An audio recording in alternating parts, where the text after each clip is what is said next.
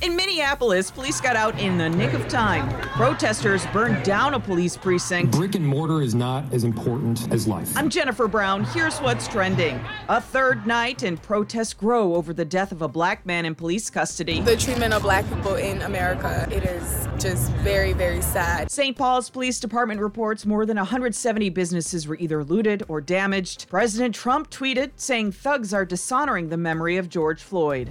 A woman in Oregon has been sewing and selling face masks. She lost her job and has been making the masks for extra pocket money. She decided to buy herself a lottery ticket. She won over $126,000. She claimed her money Thursday, and then her next stop, Joann Fabric Store. She says her masks are popular and she's gonna keep making them. And why do samples at Costco make us so happy? It's the best chicken wing I've ever had. Good news is the samples of mini tacos and granola bars should be back next month. Costco won't say how they're gonna do it, but say we won't be picking them up with our grubby fingers.